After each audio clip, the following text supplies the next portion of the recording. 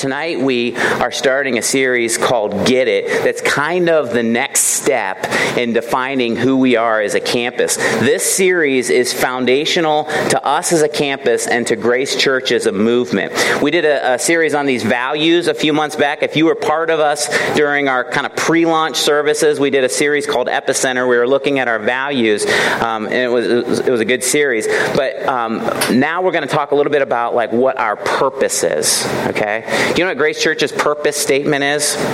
We're going to throw it up on the screen. This is the purpose statement.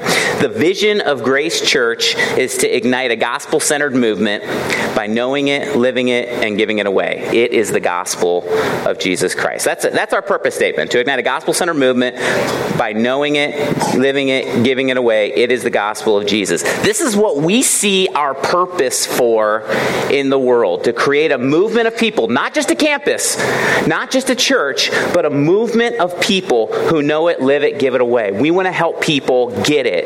And when we say get it, it is the gospel, right? It is the gospel. And that's what we're going to talk about tonight. And I hope we're going to talk about the gospel. And I hope to kind of expand maybe your view, maybe broaden your view a little bit of what the gospel is. Sometimes we could have a very narrow definition of the gospel. I hope to expand that a little bit tonight. Gospel, by the way, is just it's a Bible word for good news. That's what it means. That's what gospel means. It's like a proclamation of good news. And boy, is it good news. And understanding and experiencing the gospel is fundamental for us to understanding and experiencing, knowing it, living it, and giving it away. And that's what we're going to talk about the next few weeks. Next week, we're going to talk about know it, then give it, live it, then give it away. It's kind of hard to say fast. Know, live, give it away. It's kind of fun to say fast, right? That's what we're going to talk about. So where do we get this from? Why do we call the gospel it? Well, here's what it says in Romans 1. Romans 1:16. One little sentence that's jam-packed with stuff. This is what it says. Paul's writing, and he said, and this is kind of the theme of the book of Romans, kind of the big picture of Romans. He says, "For I'm not ashamed of the gospel." Can you say that?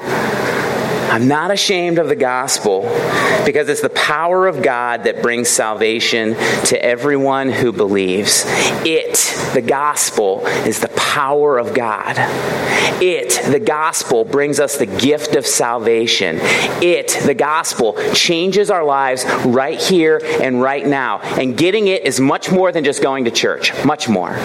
Getting it is much more than just praying a prayer and getting saved. It's much more than that. It is the power of God for the salvation of everyone who believes. So tonight, here's what I want to do. I'm going to do something a little bit different tonight. I want you to learn, to understand, and hopefully joyfully accept 8 words.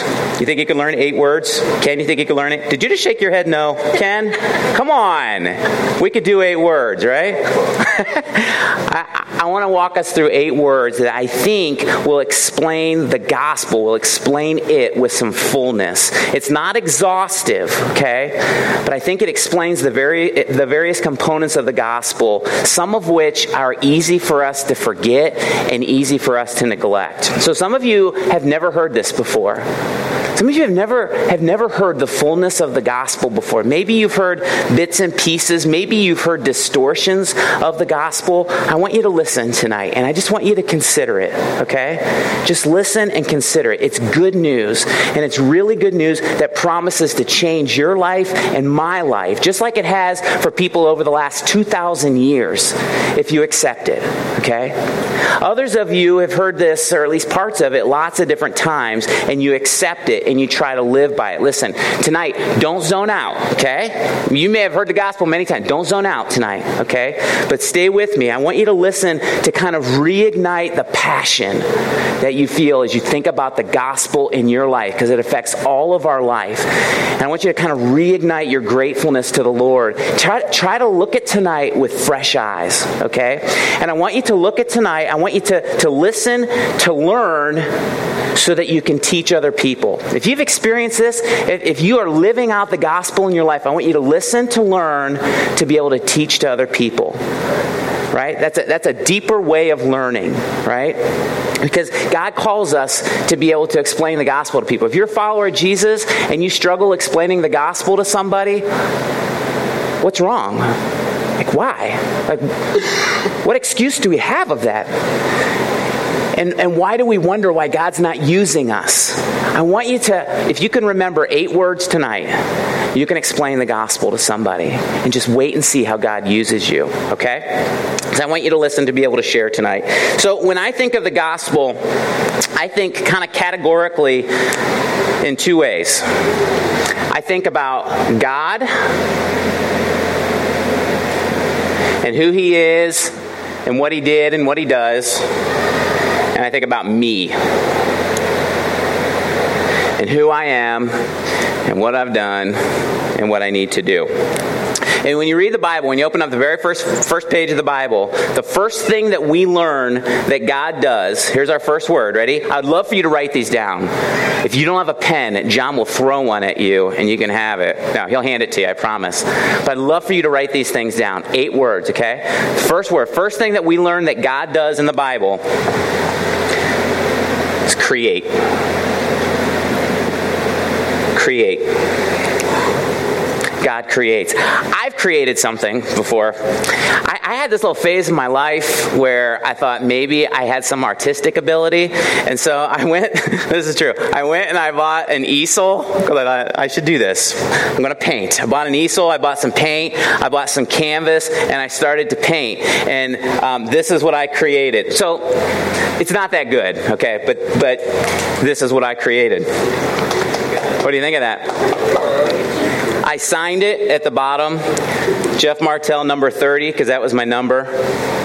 This is the best I could do, guys. This is it. This is all I got. This is what happens when I create. Here's what happens when God creates. This is what it says in Genesis 1:1. In the beginning, God created the heavens and the earth. I did a tree. That's not that good. He created the heavens and the earth. He created mankind. Genesis 1:26-27. God said, let us make mankind in our image, in our likeness, so that they may rule over the fish of the sea and the birds of the sky, over the livestock, all of the wild animals, all of the creatures that move along the ground. So God created mankind in His own image. In the image of God, He created them. Male and female, He created them. You know what Genesis 1:31 says? When He saw everything that He had made, He made everything, 6 days, right? He made everything. He sees it, and it was very good. When God creates it, it's very good. No sin, no chaos, no sickness, no death, unhindered relationship with God. It was very, very good. God did good. The first thing that we do of any significance in the Bible is kind of the opposite. God created, and it was really good. First thing that we do is rebel. Write that down. Rebel. You know the story. It's in Genesis chapter 3. God gave Adam and Eve, the first human beings, free reign of everything. Enjoy. This is my creation. I want you to enjoy it. Enjoy everything that there is except one thing. Remember what it is? One tree. The tree of the knowledge of good and evil. With the little help from the devil, you know what they do? They eat from the forbidden tree. They explicitly break the one command that God tells them. Don't do this. That's what they do. And you know what happens? All of creation is affected. All of creation, not just them, but all of creation's affected. All of creation fell right along with them. It actually says in Romans chapter 8 that all of creation was subjected to the fall and just groans, like groans in misery, waiting for something to get better. Now, sickness and death and frustration and hatred and fighting and war has entered the world. Why? Because of us. And before you stop and go, man, that Adam and Eve, they are such knuckleheads. Why would they do that? If that was me back then, I would never do that. Before you say that, just know that you and I are their descendants with the same tendencies towards sin and rebellion that they had. And in a sense, we were there right along with them. We were their seed, right? We're in them in some way. We're there right along with them. We're all part of the rebellion, and we continue the rebellion every single day since then as we lie and cheat and are prideful and selfish and deviant and arrogant and all of those other things. Romans 3:23 says that all have sinned and fall short of the glory of God, right? No one is excluded. We're all in it together. We all sin and fall short of the glory of God. Romans 6:20 calls us slaves to sin. We're slaves to sin. Romans 5:6 says that we're powerless in our sin. Romans 6:23 says that the wages of sin, what we earn from sin, is death. And not just physical death there, guys. Think spiritual death. Spiritual separation from God. Death? What? Like, why would God be so extreme? One of the guys that I really like to listen to, incredible pastor, his name is Francis Chan, he says, this is what he says, great quote, he says, God is the only one who's good, and the standards are set by him. Because he hates sin, he has to punish those guilty of it. Maybe that's not an appealing standard, but to put it bluntly, when you get your own universe, you can make your own standards, right? Like, who are we to question? This is how God set it up to be. And whether we know it or not, whether we feel it or not, our identity comes from Adam. Our identity comes from Adam and Eve. He's a rebel enslaved by sin, powerless to do anything about it, and so are we. Destined now for death, destined for separation from God. This is bad news, right? The good news, the gospel, starts out with some bad news. And we have to understand the bad news in order to appreciate the good news, right? Maybe you want to write this sentence down. This is how I kind of put these two things together. It tells me God perfectly created me, and I senselessly rebelled. It, the gospel, tells me that God perfectly created me, and I senselessly rebelled. That's bad news, right? But the bad news is confronted by good news very quickly. Even though God would have been completely justified in abandoning us and allowing us to just kind of rot in our rebellion, he loved us too much. And so instead, he offers us grace. That's our third word. Grace. You know what grace means? You know, kind of the definition of grace? Sometimes we say unmerited favor or undeserved favor. Grace is not getting what we deserve. What we deserve is bad. What we deserve is punishment, right? What we deserve is separation from God. Grace is not getting what we deserve, but instead it's getting what we don't deserve. What we don't deserve is anything good. What we don't deserve is peace, is forgiveness, is relationship with God. That's what grace is. Not getting what we deserve, but instead getting what we don't deserve. Tim Keller, a pastor, theologian, another guy I like to read, says this. This is a great quote too. He says, the gospel's this: we're more sinful and flawed in ourselves than we ever dared to believe, yet at the same time we're more loved and accepted in Jesus than we ever dared to hope. Boy, that's true. That is so true. We are more sinful and flawed in ourselves than many of us ever dared to believe. And I encourage you to think about that. A couple weeks ago, we talked about the depth of sin. In order to appreciate grace, we got to understand how far we've fallen, right? And yet we're still so loved by God and accepted by Jesus more than we ever hoped. Romans 3:23, remember I said we all sin, right? Romans 3:24 and 26, Paul kind of expands on that and he says, but we're justified by God's grace that came to us because of Jesus' sacrifice at the cross. See, whereas we're imperfect, rebellious sinners, Jesus is perfect for us. And as the perfect Son of God, his death covered over, the Bible word is atoned, right? His death atoned for it, covered over all of our sins. It washed them away. Separated them from us as far as the east is from the west. Guys, they nailed Jesus to the cross for your sin. Just let that sink in for a second.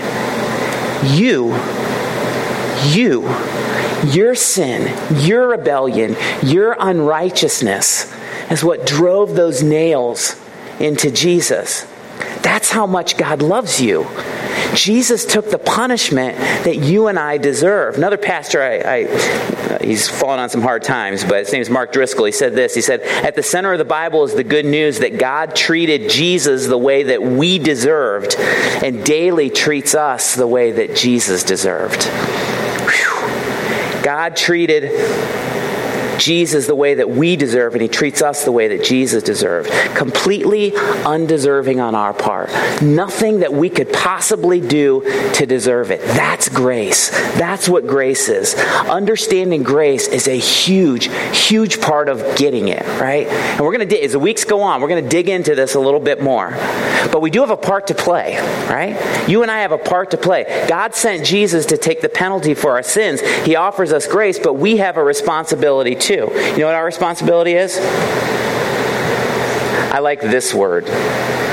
It's trust. Our responsibility is to trust. I understand that I have nothing in my own abilities to make my situation better. No self-help, no extreme discipline, no commitment that I could ever make to make my situation better, because I'm a slave to sin, an absolute slave to it. My identity is that of Adam. I'm a son of Adam. I'm deeply flawed with nothing that I can do about it. I am desperate for help. Have you experienced that kind of desperation? Like in your life, think about that. Have you experienced that, like you're in quicksand, right? I've never been in quicksand. I just see it in cartoons and commercials. It's like you're in quicksand and there's nothing that you could do to get out of it. And the more you flail around and try to get out, the deeper and deeper that you sink in. Desperation. But grace is God reaching his hand out to us in Jesus to rescue us. And he promises to pull us out on the solid ground, but we got to trust him. And as he's reaching down to us, we have to reach up. And we have to grab his extended hand. In biblical terminology, in Bible terminology, trust is the same thing as belief. Trust is the same thing as faith. And it's not just like some one-time decision that you make in your head, but it's a decision that you make over and over and over and over again. I trust you, Jesus. I trust you. I don't understand the circumstances, but I trust you. I don't know why this is happening, but I trust you. I don't have any promises, but I trust you. And it involves action, right? Like just like me reaching out of the quicksand and grabbing hold of somebody for help, it involves action. My life changes. Once Jesus pulls me out of the quicksand, I don't let go of his hand, but instead I keep holding on to his hand and I walk with him so I'm safe and secure for the next time that I step into a pool of quicksand. Maybe take a second and write it this way. This is how I put it together in a sentence. It tells me about a radical grace from God that I received through desperate trust. It, the gospel, tells me about a radical grace from God that I received through desperate trust. But guys, this isn't where the gospel ends. Like many times, this is where people stop and they go, yes, grace. It's all about grace. Just got to trust him. Just believe, right? That's not it. I got 4 words left. I'm only 4 words in here, okay? This is so cool because as I walk with him, no longer do I stay the same old me. I don't stay the same me. He changes me into a better me over time. He transforms, that's the next word. He transforms me into the best me that I could possibly be. Romans 12:2 says, do not conform to the pattern of this world, but be transformed by the renewing of your mind. Don't conform to the pattern of this world, but be transformed by the renewing of your mind. Romans 12 is kind of this transition point in Paul's letter. He goes from talking about beliefs to talking about behavior. What we believe and who we choose to walk with, that affects how we act, right? Why? Because the one that we walk with is changing us. He's the one who's transforming us. And so when it says transform, be transformed, that word in the original language, in the Greek, is metamorpho. Metamorpho, okay? What does that sound like? It sounds like metamorphosis, right? That's where we get our word metamorphosis. Like when a caterpillar turns into a butterfly, like when a tadpole turns into a frog. And I was reading a guy named Keith Krell, who's a pastor. He's also a professor at Moody. Kind of talk about what Paul means here to be transformed. And he said this word metamorpho it's talking about continuous change. So it's not like something that you change and then you revert back. A tadpole doesn't become a little bit of frog and then become a little bit more tadpole again, right? That would be weird. It just progressively, there's this continuous change. Be transformed. Then he says it's passive, right? Be transformed is passive. Someone else is doing the transforming. God is doing the transforming. We're just being transformed. You know what it's kind of like? It's kind of like, you ever seen the older couples who have been married for a long time, that as they age together and the longer that they've been together, they start to look like each other? You know what I'm talking about? Like you see like, there you go. You see old pictures of them when they're kids, or when they're younger, they look totally different. And then when they're older, they look like that. And you go, what happened, right? Like they didn't do anything. They just are being transformed to become more like each other. Guys, this is kind of what it's like. Transforming that God does inside of us is kind of like that, but on steroids. God is continually changing you. He's transforming you. Isn't that encouraging to know? Like He's the one working inside of us, changing us as I walk with Him, making me more and more like Jesus. But it's not just God. We have a responsibility in this too. You know what our responsibility? Flip that picture off there, please. That is distracting, isn't it? We have a responsibility too. Our responsibility is to conform. Conform is kind of a dirty word in our culture, isn't it? Like we talk about, I don't want to conform. I don't want. There's a silly commercial. I don't know if you've seen this. There's a silly commercial about a model like busting out of his room, and he's like, "I will not be who people say I should be anymore." Right? Like we don't want. That was my French accent. We don't want to conform to other people's expectations. I want to be me. Listen, flat out, we just got to get over that. We just got to get over that. We are called to conform to God's standards. We're called, maybe standards isn't the right word. We're called to conform to God's ways, right? Like that's what He calls us to be. And listen, this is important. Conforming isn't confining. God doesn't show us His ways to confine us and box us in, right? That's not what He does. Conforming is liberating, because when we conform to God's ways, then there's fullness of life. There's joy, there's peace, there's happiness, right? You know, it's interesting. One of the other things that this guy Keith Krell brings out about that word metamorpho, that be transforming, is that it's also, be transformed, is that it's also an imperative. You know, an imperative means that it's something that we're called to do. Do this. We have a responsibility in that. See, I choose moment by moment to live according to my new identity. Remember we said that we're born children of Adam. Our identity came from him. And because Adam and Eve chose to sin, we were affected by that. And you and I then have a tendency to sin as well. We're slaves to sin, unable to do anything about it. Well, listen, when we experience grace and when we trust Jesus, God gives us a new identity, right? Romans 5 and 6. If you want to dig into this deeper, read Romans 5 and 6 this week. The old me dies. The new me is born. This time I'm born in Jesus. My identity is in Christ. Now He's my head. I'm a descendant of Him. The Bible says that now we're slaves to righteousness. We just need to act like it, right? We just need to act like it. We need to conform to God's ways, to live the way that He calls us to live and that He enables us to live. So, here's a question. Here's a question I ask myself. So if I'm a child of Jesus, if I'm in Christ, my identity coming from Him, why is it that I still sin? Why is it that I still sometimes act like a child of Adam? And when I do, like what must God think of me, right? Like what must He think of me? Well, it's a good question. We talked last week a little bit about, if we're a Christian for very long, we get our feet dirty, right? We sin, we stumble, we make bad decisions. Well, I was reading a book that a friend of mine gave me to read. And the guy was talking about this very thing, and he gave an illustration that was really powerful, and I want to read it to you. It's a page, so it's more than like a sentence here, so I'm just going to read it to you. It's by a guy named Dennis McCullum, who's a pastor at a church in Columbus, a great church in Columbus called Xenos. And this is what he says. So he's talking about identity. Why do we still struggle with sin once we're followers of Jesus? This is what he says. Suppose I have a friend who's a criminal. He's sentenced to 20 years in prison for various crimes and serves the time in one of the harshest dungeons ever.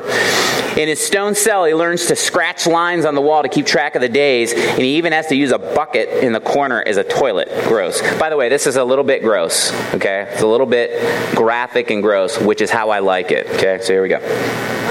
Finally, after 20 years, I pick him up at prison. I insist he come to my house and occupy the guest room while he adjusts to freedom. At home, things don't progress as expected. I find he rarely leaves his room, and before long, I notice a smell coming from the room. Finally, I stop by and I ask to come in. He lets me into his room, and I'm horrified to see that he's been scratching lines on my freshly painted wall, and he's soiled my wastepaper basket. What would you say if that was your friend? I know what I'd say. I'd say, hey, pal, haven't you overlooked something? You're not in prison anymore. I would say the same thing Paul is referring to, a passage that Paul says in the passage that they're looking at. You used to do these things when you were a prisoner because you had no alternative. You can still do them. It's possible to do these things even though you're now free. But how incongruous, how unbefitting. Now that you're free, why don't you begin to live as a free person? I could get heavy with him, threatening him with expulsion from the house, but this would be off target. I want him to stop his antisocial behavior, especially the bit with the trash can. But it's clear this person doesn't realize his freedom. Think about this in your spiritual life. It's clear this person doesn't realize his freedom. What a shame if he changed his behaviors because I threatened him without ever realizing the reason and basis for change. God wants us to understand what he's done to our identity. He wants us to experience this change increasingly in our lives, not through gritting our teeth and fleshly self-effort, but through the power of his transforming love. That's powerful, right? We've been removed from our prison, but sometimes we act like we're still in our prison because we spent a lot of time in that prison. When we choose to trust Jesus, when we choose to experience God's grace, God gives us a new identity in Christ, and he transforms us as we choose to conform our lives to Jesus' ways. I said it this way. If I wrote a sentence, I said it this way. The gospel, tells me how God supernaturally transforms me as I willingly conform to my new identity. It tells me how God supernaturally transforms me as I willingly conform to my new identity. And guys, if that weren't enough, there's still two more things. And I got to be quick with these. I realize I'm running a little bit late here. I got to be quick. But there's still two more things. And both of these things pertain to the future. The first one, what God promises to do. And this is beautiful, is restore. Let me just remind you what God says to us in Revelation 21. Then I saw a new heaven and a new earth, for the first heaven and the first earth had passed away, and there was no longer any sea. I saw the holy city, the new Jerusalem, coming down out of heaven from God, prepared as a bride, beautifully dressed for her husband. And I heard a loud voice from the throne saying, "Look, God's dwelling place is now among the people, and he will dwell with them. They will be his people, and God himself will be with them and be their God. He will wipe every tear from their eyes. There'll be no more death or mourning or crying or pain, for the old order of things has passed away." He who is seated on the throne said, "I'm making everything new." Guys, that's a beautiful promise. If you haven't read Revelation 19 to 21 recently, you should read that again and be reminded of what's to come. We focused a little bit on this last week too, as we looked forward to the future ministry of Jesus. God is going to restore all things. You remember how good I described when he created everything? He said it was very good, right, in the beginning? God is going to restore things. Guys, I think a very good argument can be made that what he restores it to is going to be even better than the original. We can't forget that. Our our job, our responsibility is to hope. It's to hope. How much do you long for that day? How much do you long for the day when God makes everything new? This life is not all there is, right? This life could be very frustrating. It could be very painful. It could be very hurtful for us. Do you feel stressed? Do you feel burdened? Do you feel frustrated? Do you feel sick of all of the garbage in the world? The lies, the cheating, the pride, the vulgarity, the lust, the injustice that's all around us. Hope. Hope in what's to come. Hope in what God is going to one day do. What He promises us is spectacular. It's spectacular. When you feel beat up, don't forget to look forward. Don't forget to remember what God is going to do. I said it this way. It tells me God will one day powerfully restore all things as I follow Him with unbridled hope. The gospel tells me God will one day powerfully restore all things as I follow Him with unbridled hope. Guys, that's it. That's it. That's the gospel. In 30 minutes, in 8 words, that's the gospel. God created and it was very good. We rebelled and it was very bad. God loves us so much that instead of abandoning us, letting us rot in our rebellion, He reaches down and He offers us grace.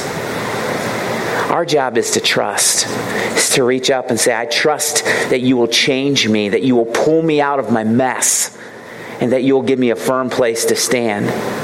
He promises to transform us. He gives us, we didn't get a chance to talk about this, but He gives us His Spirit to live inside of us.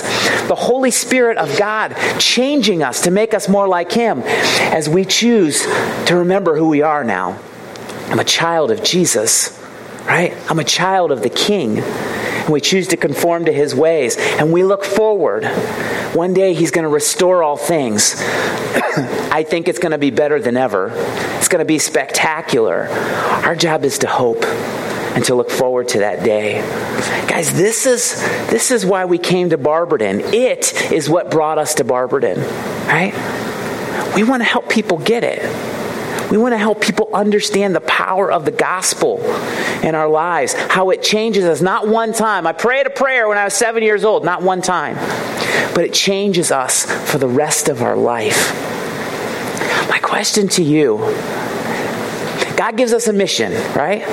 Our mission, go and make disciples. We can't experience the mission until we get it. My question to you is, have you gotten it? Only you can answer that.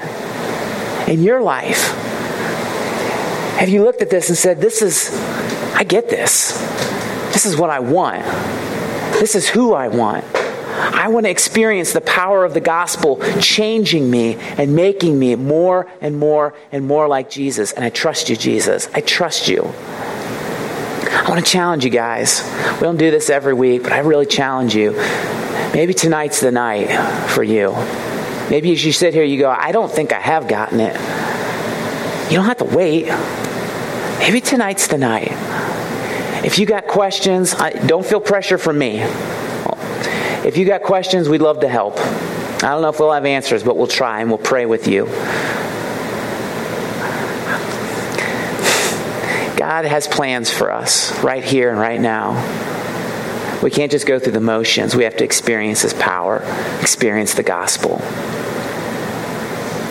In the end of this series, we're going to do baptisms for the first time, which I'm pretty excited about. I don't exactly know how we're going to do it here. Maybe we'll bring in a blow-up pool.